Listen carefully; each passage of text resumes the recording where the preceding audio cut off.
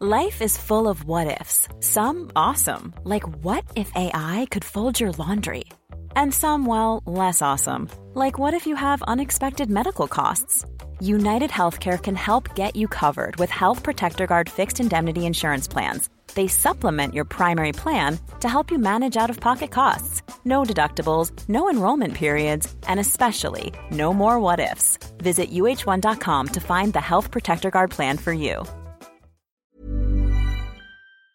Hi, I'm Lawrence Dallaglio, host of the Evening Standard Rugby Podcast, brought to you in partnership with QBE Business Insurance. The show is available to listen to now and right up to the end of the season, when the winners of the Champions Cup will be crowned at Tottenham Hotspur Stadium, and the fight for the Premiership title will be decided at Twickenham. QBE is one of the world's leading insurers, and they will help your business build resilience through risk management and insurance solutions. Subscribe and download now wherever you get your podcasts. Thanks for listening. Hello, I'm Bonnie Christian. Thanks for listening to the Evening Standard's Tech and Science Daily podcast. Here's what's happening today, Thursday, September the 24th. It's finally here, the UK's contact tracing app, but people have already found a fault. There's only a very small proportion of people have phones that don't have the latest iOS software. For the vast majority of smartphone users, it's really simple to download. The UK's Health Secretary Matt Hancock was forced to defend technical issues on BBC Breakfast after people with older phones were unable to download it. The rollout follows months of delay and questions about its effectiveness, as other countries that have already deployed the app reported mixed results. The contact tracing software is voluntary, and its success will depend heavily on how many people choose to download and use it. And if you come into close contact with another user who reports a positive test result, the app will send you an anonymous alert. Mr. Hancock says its release is a tipping point in the country's fight against coronavirus. And it comes at a critical time. The UK is facing a second wave of infections, with 10,000 people per day contracting COVID-19. Meanwhile, Google has launched a new Maps layer that shows data on local coronavirus outbreaks and trends. The optional COVID-19 info filter colour codes the app to show the severity of virus cases in a particular area. It will show a 7-day average of new cases per 100,000 people and an arrow symbol showing whether cases are trending up or down. Zooming in and out will show virus averages at national, state, country and citywide levels, wherever the data is available. The update is expected to roll out in all 220 countries and territories supported by Maps across Android and iOS this week.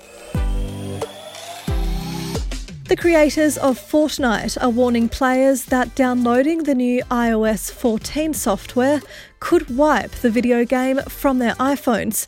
The popular game was removed from Apple's App Store last month after the tech giant claimed developer Epic Games violated its in-app payment guidelines. This meant existing players who already had the app on their phones could continue to access it, but new users couldn't download the game. With the release of iOS 14, Epic Games tweeted that installing the update could mean those that already have Fortnite risk losing it. The Epic Games and Apple lawsuit is expected to come to a head on Monday, when a hearing is scheduled in California.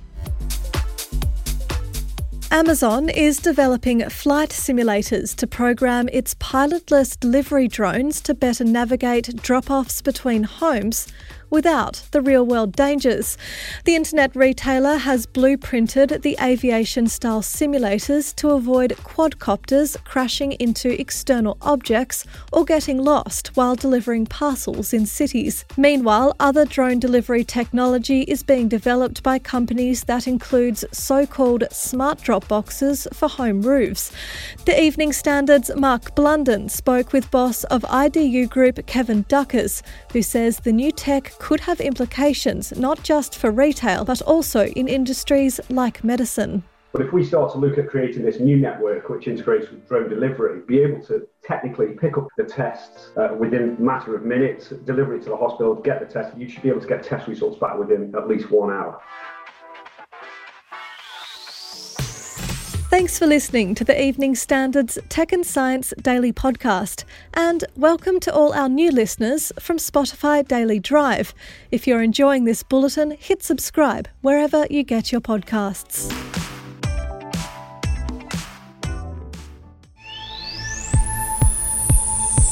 A new mini-moon is about to join Earth's orbit, but it's not the kind you'd expect. Director of NASA's Center for Near-Earth Object Studies, Dr. Paul Chodas, told CNN he believes the object is likely an old booster rocket from the 1960s. Dr. Chodas analysed the motion of the asteroid backwards in time and found it correlates with the launch of Surveyor 2 on September 20, 1966. When it passes by at a distance that could be as close as 27,000 miles away in about a month, scientists will be able to confirm whether it is a new mini-moon or just another piece of space debris. That is the sound of the Pillars of Creation, an astrophotograph published 25 years ago of the Eagle Nebula. The image taken by the Hubble Space Telescope has been translated into sound by NASA's Chandra X-ray Observatory using a process called sonification. And when it was released on social media, some thought it sounded like the 5 tones from Steven Spielberg's Close Encounters of the Third Kind.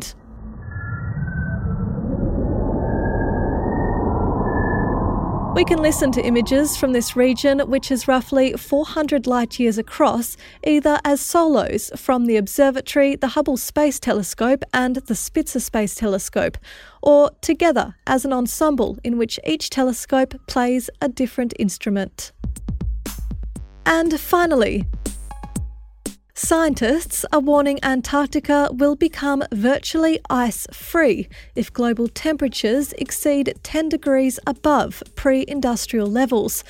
Researchers say the fate of Antarctica lies in our hands and warned that even a 2-degree rise in temperatures poses a threat to coastal cities, with a 2.5 metres rise in global sea levels predicted just from Antarctica alone. In their findings published in the journal Nature, the researchers also say that once melted, Antarctic ice will be gone forever, as changes in the ice sheet are not easily reversible.